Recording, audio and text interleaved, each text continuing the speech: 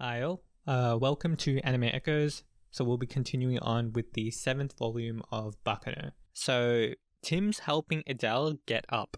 She's like on the ground, she just got cut. Now Tim's gonna help her up. And Adele asks if she's useless. So now we can see that insecurity of her is really like rising to the top. Vino stopped her spear with 2 fingers and she also lost. So she's kind of at an all-time low right now. Now Tim supports her, but then Dallas gets in the way and he's seething and happy that he has a chance to take them out. He's been waiting for this. Tim threatened to hurt Eve and now we can finally get back at them both. So he goes to attack them with like a rusty knife, but then Adele attacks him with a spear, skewering him. Dallas still says that things will work out for him, and we find out that he had like explosives that were stolen from the train, like from the from Jacuzzi and the guys, so he stole their explosions. But those explosions were the same explosions that Jacuzzi's gang stole from the Flying Pussyfoot. So yeah, the lights start like flickering away, and then we cut away. So this was an interesting scene. I like that we got to see kind of Adele really kind of showcasing her insecurities about feeling useless. Also seeing Dallas kind of take this opportunity in stride to kind of get some little revenge was very in character for him. Also, it was really nice seeing Adele just kind of attack and skewer him. Like, in that moment, we might think, well, they're both really hurt and they might not be able to beat him, but this is Dallas we're talking about. Like, Adele can kick his ass just real quick, real easy. Now, we jump to Christopher and Vino's fight again, and they're talking about random stuff at the start, but we get into why Christopher likes nature. He believes his existence to be unnatural, or his birth to be unnatural. So he's trying to merge with nature by loving it. And this is what Vino says about him. And Christopher says, "You nailed it." So Vino has a pretty accurate assessment for why Christopher's doing what he's doing. He believes his existence to be unnatural and his birth to be unnatural. So he wants to kind of merge with something that's natural, which is nature. Vino asks Chane to back down, but as he does this, Lisa sends 6 chakrams. Now, to the disbelief of both of Claire's enemies, so to the disbelief of Lisa and to Christopher, Claire catches them and then throws them back at Christopher, and then he immediately has his arm on Christopher's throat. Checkmate. So, turns out Vino was actually holding back, because he wanted to fight together more with Chane, but now that she's gone, he asked her to leave, it's time to wrap things up. So at this moment, I was kind of like, man, I really wanted like Vino to be a bit more on the back foot, like I didn't want him to be like holding, like I wanted him to be kind of just pushed a bit more. But at the same time, this is very in character for him as well, because he's just too strong, and there's nothing about Christopher that implied that he could potentially be on like Vino or Claire's level. There's really nothing that implies that. So I guess this does make like a lot of sense, but I'm really looking forward to the time where Claire really has to try really hard, and he's thinking, shit, like maybe I'm not the center of like the universe. That's just something I'm really looking forward to. Even though I really like Claire, I just want to see him kind of experience that kind of tension within himself. So now continuing on, Christopher admits that God might love you. So he's saying this to Vino. And he says this, and Vino gets kind of mad because once again, this is kind of like an implication to Vino that Christopher thinks that the reason why Vino got so strong is because God loves him, right? Like it implies that his strength came from some miracle or some God. And we know that Vino or Claire hates that idea. He loves the idea that he put in all of the effort to become who he is. So Vino says that there is kind of like a God within him, but every act he does, every effort he puts in is a ritual to summon that God, and he never skips that ritual, and that's why he's so strong, because he put in the effort. And Christopher says, fair enough. And he kind of admits defeat in this moment because he gets slammed into the wall and he loses consciousness. And we get a really cool image of Claire kind of like holding Christopher's throat and like just holding him up. It's really good. It shows just how like dominant Claire is in this situation. And yeah, Claire's kind of final line is, don't worry, compared to me, you're closer to nature. So Claire's like, I'm the world. Yeah, to be honest, you're much closer to just nature. And yeah, I think that's a pretty accurate representation of how the fight went down. Claire dominated for the most part. Yeah, he got some good hits in though. But yeah, it was a really good fight. I really enjoyed this because like they were really kind of getting into like Christopher's character and his relationship with nature and what that actually means for him and how he feels like he's unnatural, and all of that was kind of relayed to us through like Vino's dialogue and them kind of talking back and forth with each other. And like I said before in like previous episodes, they are very similar characters in some ways. Like Christopher, all of his personality is like focused on this idea of like what it is to be like a natural kind of person, and he's like contending with that idea, while Vino is always contending with this idea of being like the center, but then also working for the fact that he is the center. Like he can't just be the center of like the universe or the center of the world. He he kind of has to also make things happen through effort, which almost seems like some sort of like contradiction. Like but like that's kind of the point, I think. Like things weren't given to him. Yeah, he might be the center within his eyes, but he worked every bit as hard in order to make those things happen. It's almost like well, I think he says it pretty accurately, right? Like there is a God within himself because he is the center. But he has to do the ritual over and over again in order to kind of keep that God in alignment. So it's not like denying this idea that he is the center. It's like, this is what I need to perform to kind of maintain that, to maintain being like the center of everything. So yeah, I thought the fight was really, really good because we had all these different ideas kind of percolating, and we were going through them as the fight was happening. And also the action was really fun as well. And just as Vino said, it was really interesting, or not interesting, but like really entertaining to see him and Chane actually kind of fight together, because I don't think we've really seen that. So like seeing them kind of, fight as a duo, fight as two people kind of protecting each other, though it's pretty clear that, Chane, like Claire's a lot stronger than Chane. Like we know that for a fact. So, even though Chane has moments where she does kind of protect him, for the most part, he's A-okay. But yeah, that was a good fight. I enjoyed that. Now, after this scene, we check up on Firo and Ennis, and more specifically, Tim and Adele. So this is right after the explosion that happened. Dallas had those explosives, and he lit himself up, and he went boom, right? So he's exploded. And turns out, Tim was fairly okay. And the second we hear that, we know that Adele has shielded her from the explosion. Shielded him from the explosion, and she was badly burnt. Now, once again, she wanted to be useful. She wanted to actually have some sort of kind of value. She wanted to show the value that she offers. Now, Adele has a foot in both Lamia and lava, but it's not entirely clear why she kind of kind of saved Tim. Like, did she feel a bond with Tim, or was it to make like her insecurities go away? Just kind of based on what we've seen, Tim and Adele don't really have that kind of close relationship, even though they work together.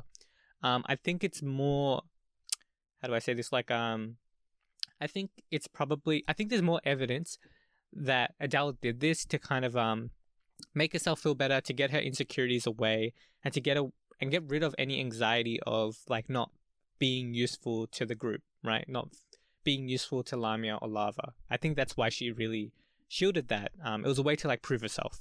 Now, Dallas is immortal. Even though he's blown to bits, he comes back up completely, right? He reforms, all of his flesh comes together, all of his blood comes together, he's now one. And he's now walking to Tim, and he's taunting him. And Tim's saying, like, why are you trying to attack us? Like, if you really care about Eve, why not just go find Eve? And Dallas says, like, I actually couldn't think of any other way to solve this problem other than killing you guys.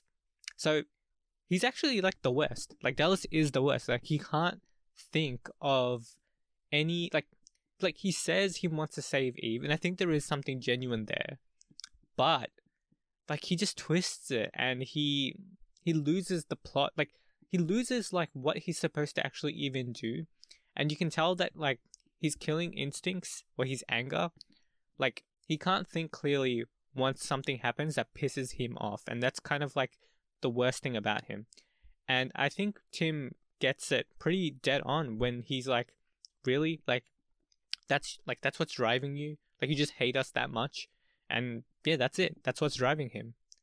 And anyway, through that sheer hatred, Dallas proceeds to grab the arms of Adele and Tim and proceeds to jump out, right? He wants to just kill them.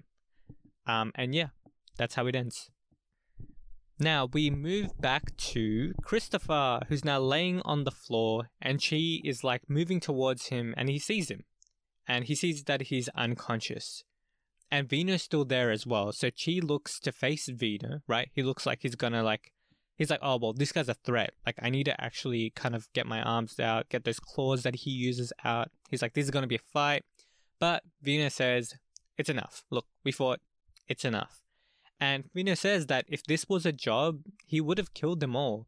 But, you know, like, since you guys are people who actually work for China's old man, since you are people who actually work for Huey, I can't just kill all you guys. You know, there's other things I need to worry about. I don't know if that would make things worse for China. Like, he's thinking about China, essentially. And Chi finally, in this moment, figures out that China is Huey's daughter.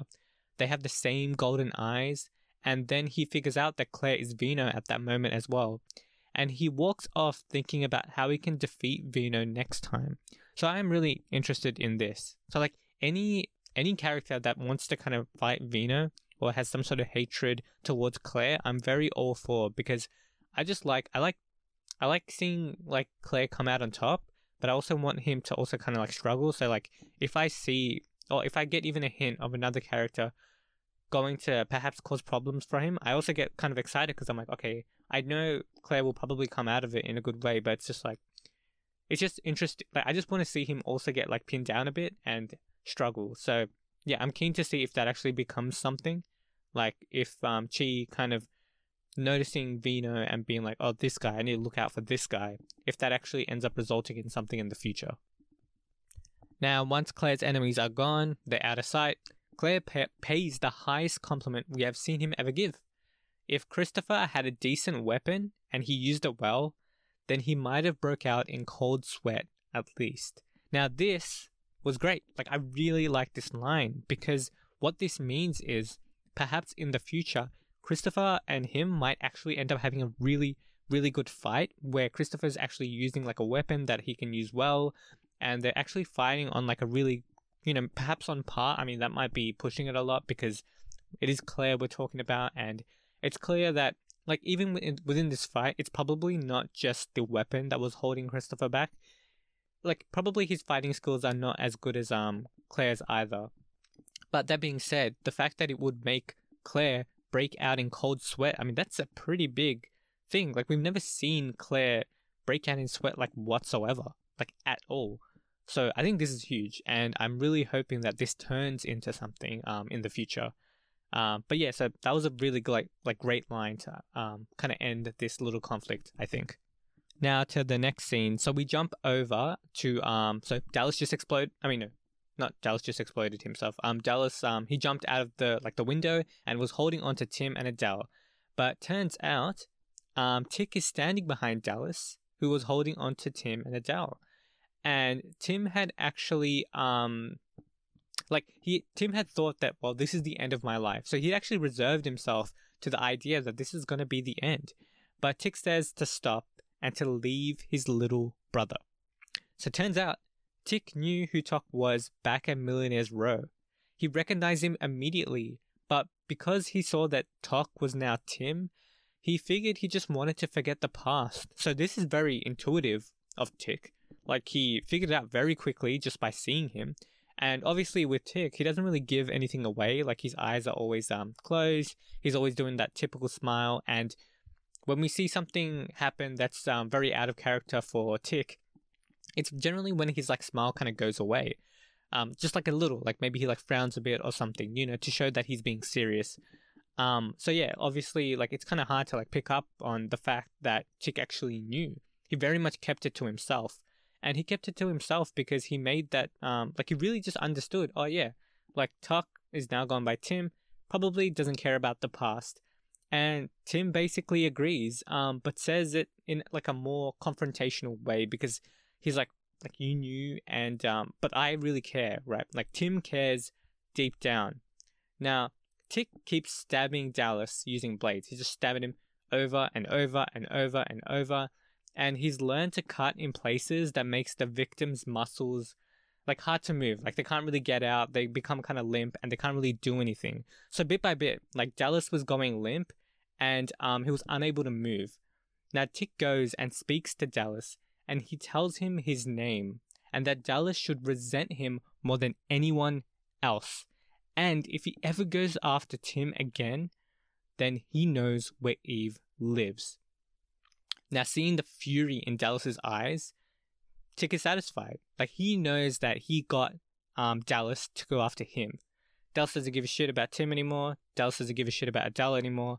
Dallas's enemy, or his number one enemy now, is Tick, because he is threatening Eve, and he's basically saying, like, I am the one who's gonna go after this person and kill them. And Tick knows Eve, and I don't think Tick would even do that, to be honest, because Eve has a good relationship with Luck, and Luck's Tick's boss, so, you know, like, that wouldn't really happen, but telling that to Dallas is perfect, right? It's perfect to get Tim kind of out of his mind. And, you know, getting Tim and Adele out of Dallas's mind would probably make Dallas far more willing to actually focus on the important thing, which is keeping his sister alive, or meeting with his sister. You know, the thing, like, he's always trying to, like, he's always mad, if people are trying to kill his sister, and yet the solution he always goes to is to try to kill those people, even though he could have, like, saved his sister at, like, many opportunities. So maybe now Dallas can actually focus on helping Eve in some capacity. Like, that would be good to see. Like, maybe Dallas can kind of redeem himself. But yeah, I mean, it shouldn't be that, like, I don't like Dallas. Like, that should be pretty obvious by now. Because, you know, he kind of sucks, right? But yeah, I think this could be a good thing for Dallas, maybe, or maybe he'll get lost in the hatred again and just go after Tick. So we'll have to see how that turns out. Yeah, so the last tidbit that we get is that Tick apologizes for using family bonds again. And what he means by that is, so Tick is always kind of, like, he's the torturer, right? And because of that, he has to kind of leverage, like, the family bonds that the victims has. You know, we'll go kill this person if you don't tell us the truth, you know, or how much would you do for your family? And then he starts, like, cutting them up. So it seems like he does it consistently, but he also needs, or feels the need to kind of apologize for what he's actually doing. Now, Eve wants to go in, but Fang stops her, and a dot comes, like, crashing down, and this is probably Dallas after they kind of pushed him out of the building, and Eve looks on. In the next scene, we move back to Christopher, so Chi's kind of coming down with him, and he notices that Adele and Tim have gotten beaten, so they've basically lost. Then he asks the twins for help, so turns out one of them were actually here, and his name was Sham, and he was the waiter. So that was kind of a big surprise. I didn't expect for one of the twins to actually be in the location. I expected the twins to always kind of just be, like, in the background, pop up, pop out kind of thing. I just didn't think that they would actually be at the corporation, so I thought this was, like, a pretty good kind of reveal. We also get the name of, like, the other twin, and his name is Hilton. So now we have the names of the twins as well. So that's pretty good. Anyways, their group kind of just leaves. Now Vino comes along and asks about Dallas. Obviously, it was his job to kind of get Dallas, and Tick says that he went down first, and that's it. So I thought that was a pretty good line from Tick. He really did go down first. He went crashing down and probably exploded into a pool of guts and blood. So that was a pretty nice line. We also cut to Firo and Ennis in the elevator. And Ennis is worrying about her new siblings, right? About Christopher, Chi, all these other, you know, pseudo-homunculuses. And Firo says to not worry about them. And, you know, kind of coming to grip with herself. She says that she has two wonderful brothers. Shez, and Firo. So that was kind of hard to read. I feel really bad for Firo that he's, in the brother kind of, like she thinks of him as his brother. I thought that was pretty rough for him. I'm really hoping he kind of gets out of that perspective and actually kind of becomes like a potential love interest. That would be good to see. I was kind of hoping that towards the end of this novel that Ennis would kind of come around and be like, oh yeah, like Firo's actually more than that to me. But for now, I guess he's still in the brother zone. So not good, but I guess she's kind of getting in touch with the idea that Firo is like someone like super special to her. So this might be considered kind of a, I don't know, like a push forward in their little, their relationship. But for now, it still does sound kind of rough. So yeah. Anyway, that was a good scene. Feel bad for Firo, but yeah, good scene. Now we jump over to Chano and Vino, and they're together. And so Vino/Claire, he's thinking about Huey Laforet and Nebula, and their dynamic and what's going on, and he feels like he's on the outside, and he finds that really frustrating. I thought this was a really good way to use his character. Like the idea of him being on the outside would be kind of annoying to him because he's under the impression that the world revolves around him. So for him to actually be on the outside of something that he actually cares about, well, it's kind of proof that, other people have stuff that's going on that doesn't include him. So now he's going to kind of force his way into that world. So he says next time, I'm going to pay Huey a visit. Who we know is in a prison, an impregnable one as well. So that's going to be really interesting to see Claire kind of pop up into a prison that no one can break into. So that would be really good. And then he says something interesting. He says that he's forgetting something important, and then Chane shakes her head looking mystified. I'm not sure what he's talking about. I don't know what he forgot. Maybe it was mentioned before. I just can't remember. But maybe this is something that will pay off in the future. Honestly, I got no idea. But yeah, I thought this was a good scene as well. It makes me excited to see, I don't know, if there's like the prison arc that's coming up. Like Claire's probably going to be in it, which is good. It's always good to see Claire. And yeah, I just really did like how like the author used his character. Like the idea that him being outside of the main action or outside of the focus would actually be grating to him. I thought that was really good. Now we jump over to Jacuzzi and his gang, and they hear a voice, like echoing in the background. And the voice says that they're more easygoing than Tick, which is, I think it's pretty easygoing. Because Tick is super easygoing. I wouldn't consider Jacuzzi easygoing. He tends to be freaking out about everything. But, well, never mind, he says. Your real business starts now. So they look back, the elevator door closes, and a long time begins to pass. And turns out, I think it's Ronnie. We jump back to Tick and Tim, and Tick and Maria are helping up Tim. Maria doesn't know that they're related, but she learns pretty quickly. And Tim says he's going to stick to what he's been doing all this time. That he'll be working for Huey even if he thinks that he might be using him. That he'll slash through his fate. And Tick says that there's such a thing as, like, there isn't really such a thing as being, like, fated to being used by somebody else. Like, no matter how hard you try, you can't do something that's never really existed. And it's an interesting way to say it, but I think what he's trying to actually say is that Tim chose to help Huey and that he wasn't actually manipulated, or that there was something real that actually made him do that in the first place. That there's probably something real that he saw and that he made that choice on his own, which shows like his own agency. That he's not just, I don't know, like tied in this massive spider's web, and that he's, completely fated to always be kind of used and to never really find a place or anything like that. I think what Tick is trying to say is that, you decide, who you work for. And if you've made that decision to still go back to Huey, then you made that decision, and it's not because you're just trapped in some web. Now, Tim/Tok asks the question that I think we've all been wanting to see him ask. It's been built up for a while. We got that flashback about the rat and how that made him feel, awful and all of that stuff. So he finally asks the question of why Tick killed Jimmy. Now, it turns out Tick didn't kill Jimmy. And a lot of it was just a misunderstanding of words. like Tick was mostly just thinking about Tok's feelings at the time. But then the question comes up, who the hell killed Jimmy? Like, why did that happen? I thought Tick killed Jimmy because he was scared that his like bonds with his family, like he was testing the bonds of his family, and that's why he did it, to see if Tok would run away. That was all wrong. That had nothing to do with it. It seems to be like perhaps an extra mystery that needs to kind of be solved. Maybe Huey actually did kill the rat. Like, I think he did know about the rat, so maybe Huey did that. Like, maybe Huey is actually this master manipulator, and he wanted to get Tok onto his side. Now, that would be kind of crazy.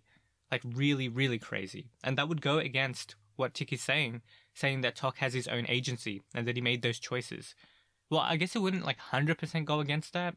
Like, it would just show that Huey had more, I don't know, like he would be manipulating Tok even more than he thought he was being manipulated, which would be kind of horrific for Tok, obviously. But yeah, I really want to know what that actually means. I might reread that scene again, but for now, I found that kind of shocking. So yeah, I really want to know why Jimmy died, or if there is a why, or if it's just like some sort of like coincidental thing. Like, I know this book series likes coincidences. Like, it's a big thing for it. And how, miscommunication of information is also a big thing. So maybe that's it, but I don't know, that feels kind of unsatisfactory in some way, so maybe I'm not inferring, like, the meaning behind that scene better. So yeah, we'll have to see with that one. Anyways, so Tok kind of goes to, like, the lower floor, and he's looking on at all the Nebula employees at the lower level. And he's getting horrified thinking about what the Nebula Corporation and Huey are doing. So Huey also wanted like a crap ton of failed immortals, and he gets shivers just thinking about it. And he says it's as if the thick mist was covering a gathering of something alien and hiding it. So what that means is, like, when he sees like all these employees just kind of acting normal despite them all being like immortals and stuff, he can't help but think like, like this is just like the surface. Like, there's something that's kind of buried underneath, and it is really ominous and really uncomfortable, and I'm not sure what it is, but it fills him with like a real hesitation about what's coming up. And I thought that was a really good line to kind of end off this entire novel before we go into the epilogue, because I think that eerie feeling is something that, like, I think the author writes it so that we kind of hold on to it, like that eerie feeling of like, what's going on? Like, what are they planning? Why have all these employees? Is this just the starting point? Is this big reveal just like literally just the starting point? Like, where is this corporation going? And what is Huey trying to stop? Or what is Huey trying to start? Like, what are these two forces thinking, and why are they colliding?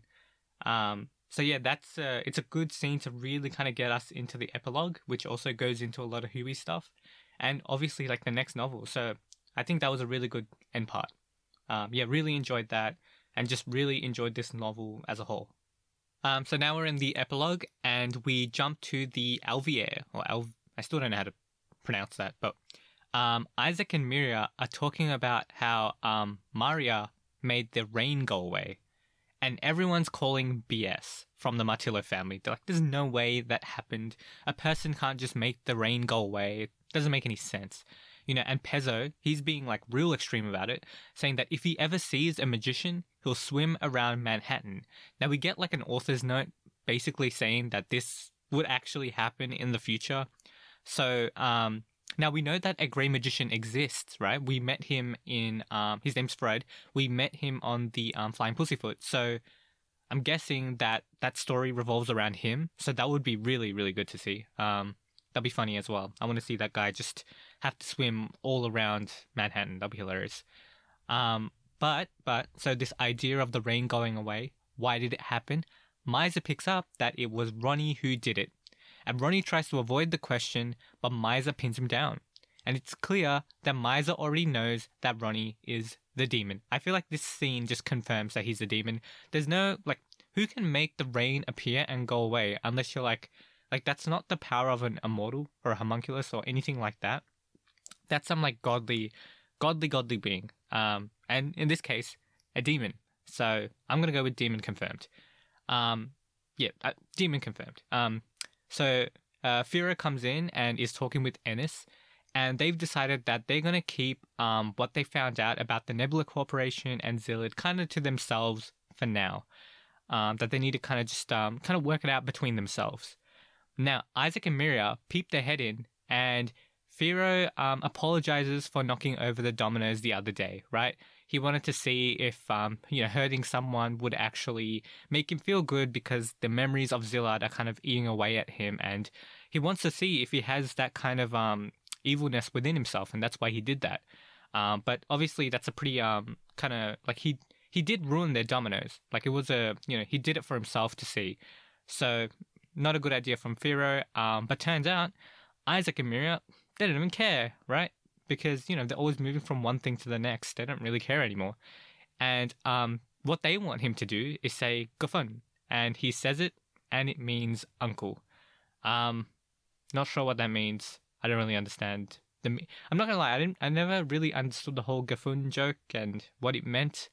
Maybe on a reread I'll get it. But for now, I don't really understand it. Anyway, so yeah, and then Isaac and Miria, they talk about how Fira was running around yelling Ennis the entire time in the rain, and he gets embarrassed, and he's like, how did you know about that? And turns out Shez said so. So I thought that was really, really good. Just like Shez kind of popping up out of nowhere in the story and just kind of creating mischief for Fira, as any good little brother would do, right? Yeah, no, that was great. That was a really good line. And it comes to Ennis's attention that she did the same. She ran in the rain and always wanted to find Firo. So someone asks her, "What is Firo to you?" And she says that he is her precious family. And she answered this from the bottom of her heart. So what does that mean? I don't know, but I do like that she's back to kind of questioning what's my relationship with Firo. I think that's a good way for her to kind of go.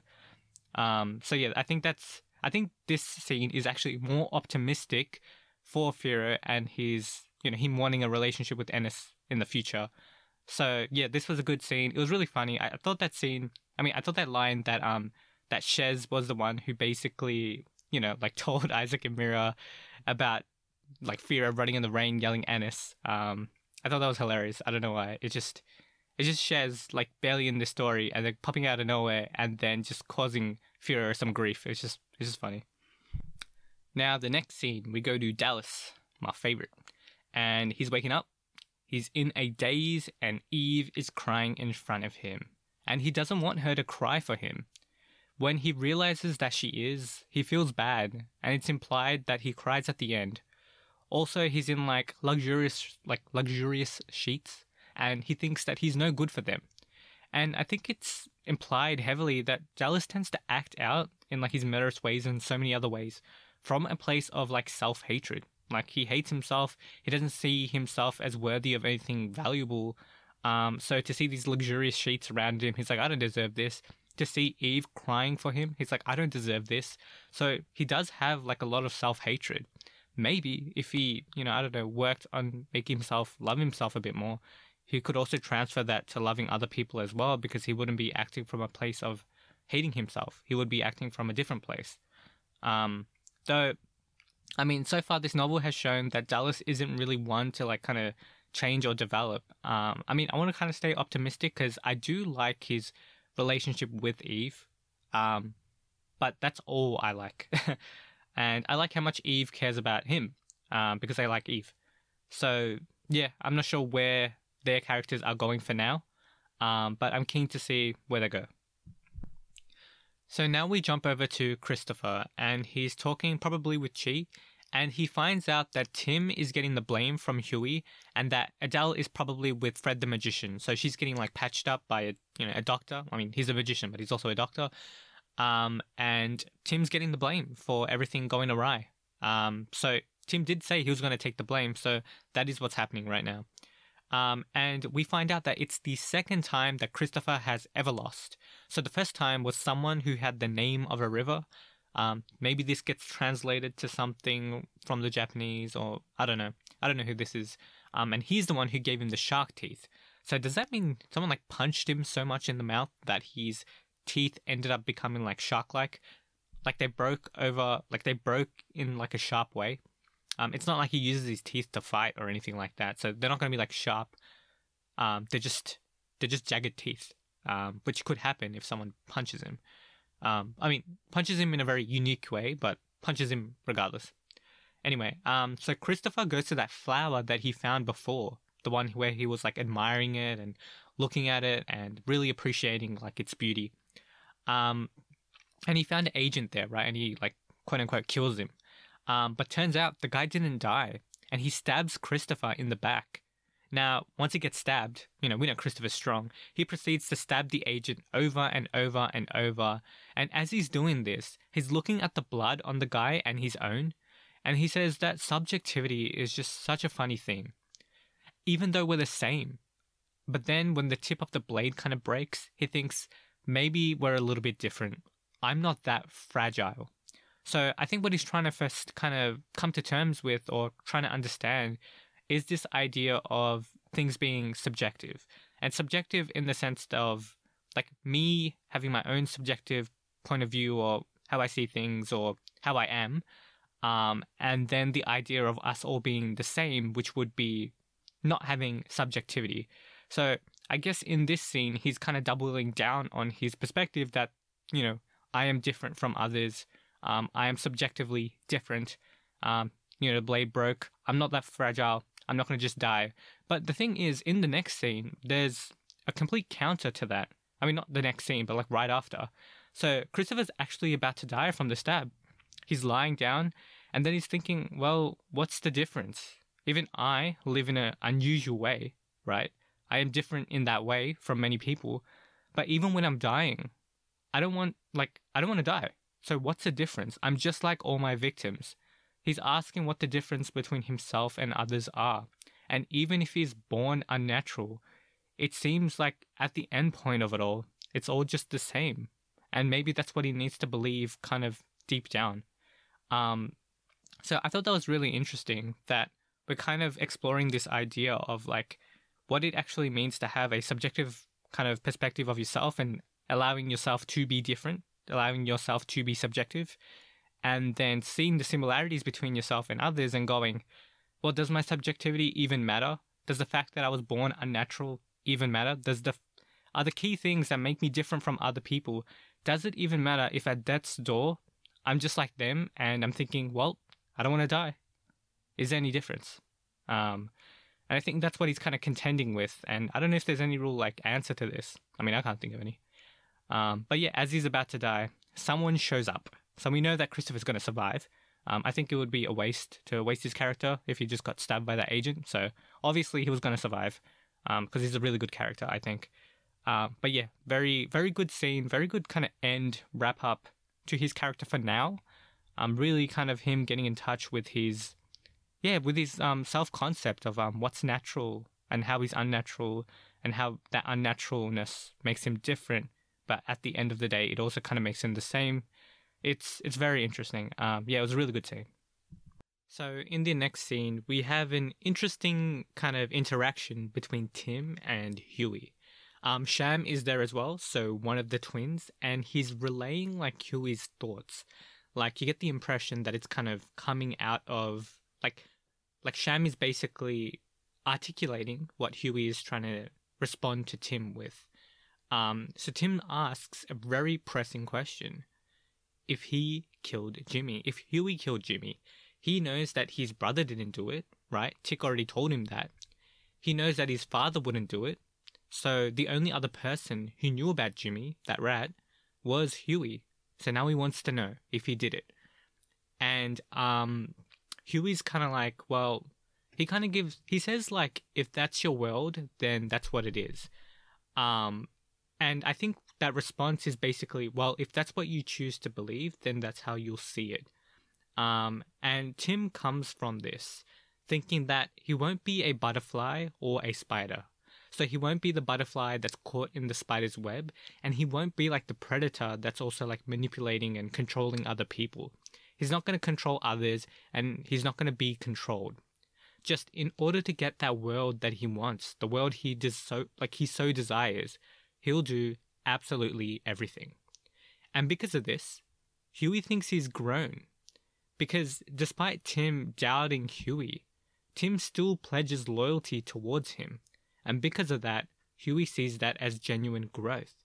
And I guess what this means is before, Huey only thought Tim would pledge loyalty by being, I don't know, ignorant in some way. But now Huey knows that like Tim will pledge loyalty even feeling a sense of hesitation. So I guess that's how Huey sees Tim like growing as a person. So this scene initially made me think, well, maybe Huey did kill him and he's just kind of just kind of being like, if that's what you choose to believe, then just believe it. But I think perhaps in this scene, Huey is genuinely kind of like, yes, like Tim grew as a person. This is important. So I think this is actually a genuine moment, perhaps between them. Well, not from Tim's end, but from Huey actually acknowledging Tim, perhaps as his own kind of autonomous person, or like Tim exceeding the expectation that Huey actually had for him. So this might overall be a good thing as far as their relationship is concerned for the future, but it depends on how Huey's character turns out, because if Huey is just like a crazy person who's evil, which I highly doubt that's the case. I mean, there's a lot of nutbags in this series, but I really don't think Huey's going to be crazy. Like, he might be misunderstood or perhaps thinking he's good, but he's kind of doing something wrong or something like that. But I think this moment is actually kind of genuine. I think Huey is actually looking at Tim's growth and thinking, hey, he actually grew. So now we jump over to Maria and Tick, and Maria's just talking about her recent achievement. You know, she won the fight, she split the skies, she did everything. And she's really talking about how she like split the skies. And the rest of the Gandalf family are praising her. But I also like what the hell? Like, what do you mean you split the skies? That sounds kind of crazy. So the exact same like response that like the Martillo family are giving to Isaac and Miriam when they talk about it. So, you know, this makes a lot of sense. And then Luck calls for them. And Tick's already in the office. I think he's like sitting down or something. And Maria thinks that she's about to be thanked for her effort and victory. But Luck is annoyed. He had to hear from Claire and Ronnie that as far as the task that Tick and Maria actually had to do was concerned, the outcome was kind of out of his hands. Like, they didn't actually accomplish the outcome, which was to actually deal with Jacuzzi's gang in some way. Now, Jacuzzi's gang is like affiliated with the Martillos now. And they're giving like payments and things like that. So Ronnie got to them first. The Martillo family got to them first. So yeah, Luck is really annoyed. And he basically chews them out for like an entire hour. It's a good scene. I really like their dynamic, like especially like Luck and Maria's dynamic, because she's always being crazy and Luck can't control her. It's a good one. But yeah, it makes a lot of sense that Luck would be pissed at the end. Now, as a punishment, Tick and Maria need to go to the Daily Days to like give information. That's how they're going to make up for their blunder. Now, Maria is sad again because, you know, she just got chewed out. She was super happy. She was telling her story about her victory. But Luck chewed her out and now she's kind of down. But then she asks Tick about Tim. Now, Tim says something really interesting. He kind of reflects on the fact that when he saw him, he didn't even cry. And I think this is really key and is something really core to his character. And we'll explore that really soon. Now, he says that Tok's impressive because he's focused on things that you can't see. And so is Maria. That's what's interesting, I guess, about Maria for Tick as well. That she's focused on something that she can't actually see. Like the bond between herself and her blade. Like, yeah, like there's a blade in her arm, right? But it's more than that. It's she says it's a companionship that she has with that blade. You can't really see that with your eyes. It's not physical. You can't hold it. Tick says that all he's done is test bonds and destroy them. And then he says that he might not be able to have a bond with anybody for as long as he lives. Now, I just want to kind of look into that idea of him testing bonds and destroying them. So previously I thought that he was like through his torture, right? Like every time he'd like stab them, he was kind of testing something intangible. Like he was testing like the amount this person would actually take in order to like give up a loved one or something like that. and that he was kind of consistently kind of checking to see when that intangible bond kind of breaks. But that obviously doesn't make sense because he's someone who only sees what's real, what's before him, something only he can see. And if he can't see it, he doesn't trust it. So I think his relationship with torture isn't like one where he's like testing the bonds every time he stabs someone. It's kind of like he's just, he's stabbing them, he's cutting them up, and he's like, okay, they still haven't given up yet, so I guess they're attached to their loved one. They're attached to their loved one. They're attached to their loved one. And then eventually they break, and he's like, okay, so they're no longer attached. Like, there's not like a clean kind of experience where he's able to kind of hold on to this idea that even when they do give up, that there's still like an attachment or a bond that's happening. Or even if the even if their will is progressively waning as they're getting tortured, that there is actually like a bond that's perhaps like increasing in strength and decreasing with each stab. Like, obviously at the end it's like decreasing because they eventually give up, but he doesn't see the bond itself as something seamless and something that's always ebbing and flowing and something that's always existing. Like, he doesn't believe it because he can't actually see it. And I think this is also why he's kind of like, wow, like when I looked at Tim, I didn't even cry. Like he's just like thinking about that. Because he needs like physical proof that he cares about someone or something. Like, if he doesn't see the fact that tears didn't run down his face, he's like, well, what does that mean? Right? Like, you have to have like physical tears coming down your face to actually see that there's a genuine bond between you and someone. You actually don't need to do that. Him and his brother obviously and very clearly have a bond, a very specific bond. But I don't think he actually trusts that a bond actually exists. So even though he didn't try to like kill his pet rat to see if like Tim would leave him or something like that, I don't think that's what's like. We already like clarified that he didn't like kill his rat, so that's off the table, right? But I think the main thing is that, like, despite that whole scene, right? That whole scene is basically irrelevant kind of to Tick's character as far as we know. I think what Tick is really about is actually perhaps learning to trust things that are kind of intangible. Like, maybe that's where his character's kind of going. And instead of just trusting things that he like sees with his eyes, like, in order to actually confirm that a bond actually exists, he has to see that tears are falling down his eyes. He's like, well, he's my brother and I haven't seen him in a long time. Therefore, if tears don't roll down my eyes, do I actually care about this bond? Like, it's very logical, and it's very like, it's very like if I don't see it, is it even there kind of thing? And then I think this is where like Maria kind of like shines through. She says that, well, she looks at him when he says, I might not be able to have a bond with anybody for as long as I live. And she looks at him and says that they've been linked since forever. Whether they're amigos or novios, which means friends or lovers. That lovers part made me go, whoa, wait a sec. Like, I mean, I shipped them, but I didn't know, like, I would be able to, like, I didn't know the ship was actually sailing already. So then she says this, and, it's because he can't believe it because he can't see it. And then she's like, well, in that case, let's make it visible. Let's prove it in the real world. And the best way you can actually show a bond, or the most typical way when you show, like, two people kind of forming a connection, is like two hands coming together. So that's why she kind of like grabs his hands and then runs. Now, Tick is embarrassed by this sentiment, and the fact that Tick is actually embarrassed means that he senses, the tension, he senses the bond. Like, he wouldn't feel embarrassed if he didn't actually sense the bond, right?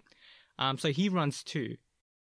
And this time, as an actual coincidence, Maria pokes her sword into the sky, and the autumn sky peeks through once again, so the clouds part. But this time it's actually a coincidence. And we get like a really nice picture of these two like holding hands and the skies like parting. It's a really, really good way to like end the novel, or like end the story. Like, there's still more of the novel itself that has to come, but this was a really, really good like last kind of scene to end this section of the story off. I really, really enjoyed this one. This is definitely one of my favorite novels. Alright, now we begin the prologue for the next volume. Okay, so we check on Huey finally, and he's talking to someone at Alcatraz and we find out it's Ronnie. So Ronnie like materializes himself fully, and Ronnie and Huey have like a really interesting conversation. And it's implied that while Ronnie is a demon, he might even be like something else. So anyway, like Ronnie wants to know Huey's objective, and Huey says, "You can just read my mind. So like, why don't you just do that?" But Ronnie basically states that that wouldn't be any fun. So you really get the feeling of like a demon playing games kind of vibe from this. Now, Huey explains like the recent incident with Nebula and how it gave him like interesting subjects like Dallas Genoward, and he got to know Tim's rebellious attitude. So he did see that as a good thing, I think. He's also like curious if the Nebula Corporation can actually hold everything together, especially with 1,200 employees knowing they are immortals. Like that's bound to create like a lot of chaos. Now, these are the people he considers to be upsets. Claire Stanfield, so the former Felix Walken, and Ronnie. So it's interesting that these two characters are the ones he considers to be upsets. Ronnie makes sense, I guess, but like with Claire, you know, he's with Chane, like him being an upset is a very interesting idea. Like Huey already immediately doesn't like him, which I think is funny. One other thing that Huey says is interesting is that there's no past, present, or future here. That the flow of time forms like a whirlpool. So we're getting a hint into his objective, and basically what he's interested in is the potential for immortals. And he believes that humans are kind of limited, right? Now Ronnie says that he shouldn't underestimate humans. Now lastly, Ronnie explains that there will be someone unexpected who's coming along to Alcatraz named Lad Russo, and he's after him, and luckily for him, he won't be bored. So this was a really interesting scene, just getting a little bit from Huey. I mean, before he wouldn't really say much. We barely knew anything about him. We wouldn't get to see, like we would barely get any kind of dialogue from him. And now we're getting a bunch with this prologue. So yeah, it's really, really good. I'm really interested to see like what just more about his character because he's been hyped so much. And having Ronnie be the person he's having a conversation with is really interesting. It really shows just how big of a deal this guy is, that a demon would actually go out of his way to kind of, you know, have a conversation with him in the prison where he's at. So yeah, I thought that was a pretty big deal. I really enjoyed it. Now, this next scene I personally loved. So a child comes out of nowhere and she's talking to Huey. She has black hair and gold eyes, you know, which is signatures of Huey and Chane. And turns out it's Lisa. And she's actually a daughter of Huey. But she's a child though, and her voice is like very different to the voice that she's talking with Christopher and stuff. Also, she refers to Chane as like big sister, and interestingly, Lisa says that she fought Chane and she's confident that she could kill her. Huey's not disappointed, but like forward and says that she shouldn't try to kill her sister just yet. So that's kind of screwed up. Huey doesn't really care if Chane dies, so that's not good. Maybe, I guess Chane is being manipulated by Huey, or is Lisa currently being manipulated by Huey? Also, Huey, stop manipulating people. But yeah. Now, Lisa almost cries after Huey says, you know, don't do this. But then Huey makes her feel better by saying he's not angry at her, and he prefers Lisa over Chane anyway. And this makes Lisa happy. But she doesn't notice just how mechanical Huey is being. He's just saying things like a robot. In fact, even as he says this, he's looking away, like as he says his last line. So he's barely a parent. He's very much a mad scientist. He's just kind of doing he's playing the game. He's manipulating this kid. He's probably manipulating Chane as well. These characters are going to be not black and white, but they're going to be shades of grey. There's going to be good aspects of them and bad aspects of them. So I think this is pretty interesting. Definitely like Lisa and Chane are going to have a confrontation even more so in like the next novels. So that's going to be really cool as well, especially with her being able to like pop up in the prison. So that's going to be a big deal. And she can, you know, materialize herself as well. So yeah, I think that was good. We get like a really fascinating line. It says like, as usual, a lone immortal continued to deceive all of creation. All the lab animals involved with him, all the natural world, and even himself. So the lab animals involved with him would be anyone he's willing to do an experiment on, all the natural world, so literally the world that he's a part of, and even himself. So he's deceiving himself as well. So he's probably not going on the right trajectory, but he's probably making an attempt, right?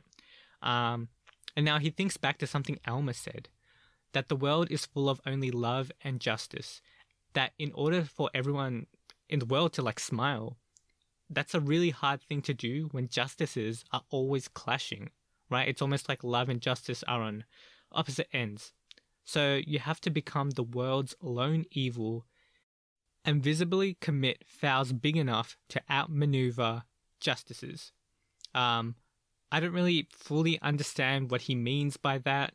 I get that everyone has their own sense of justice and how that can create conflict, and creating a world that's really like full of smiles is such a hard thing to do when everyone's like sense of justice is always clashing.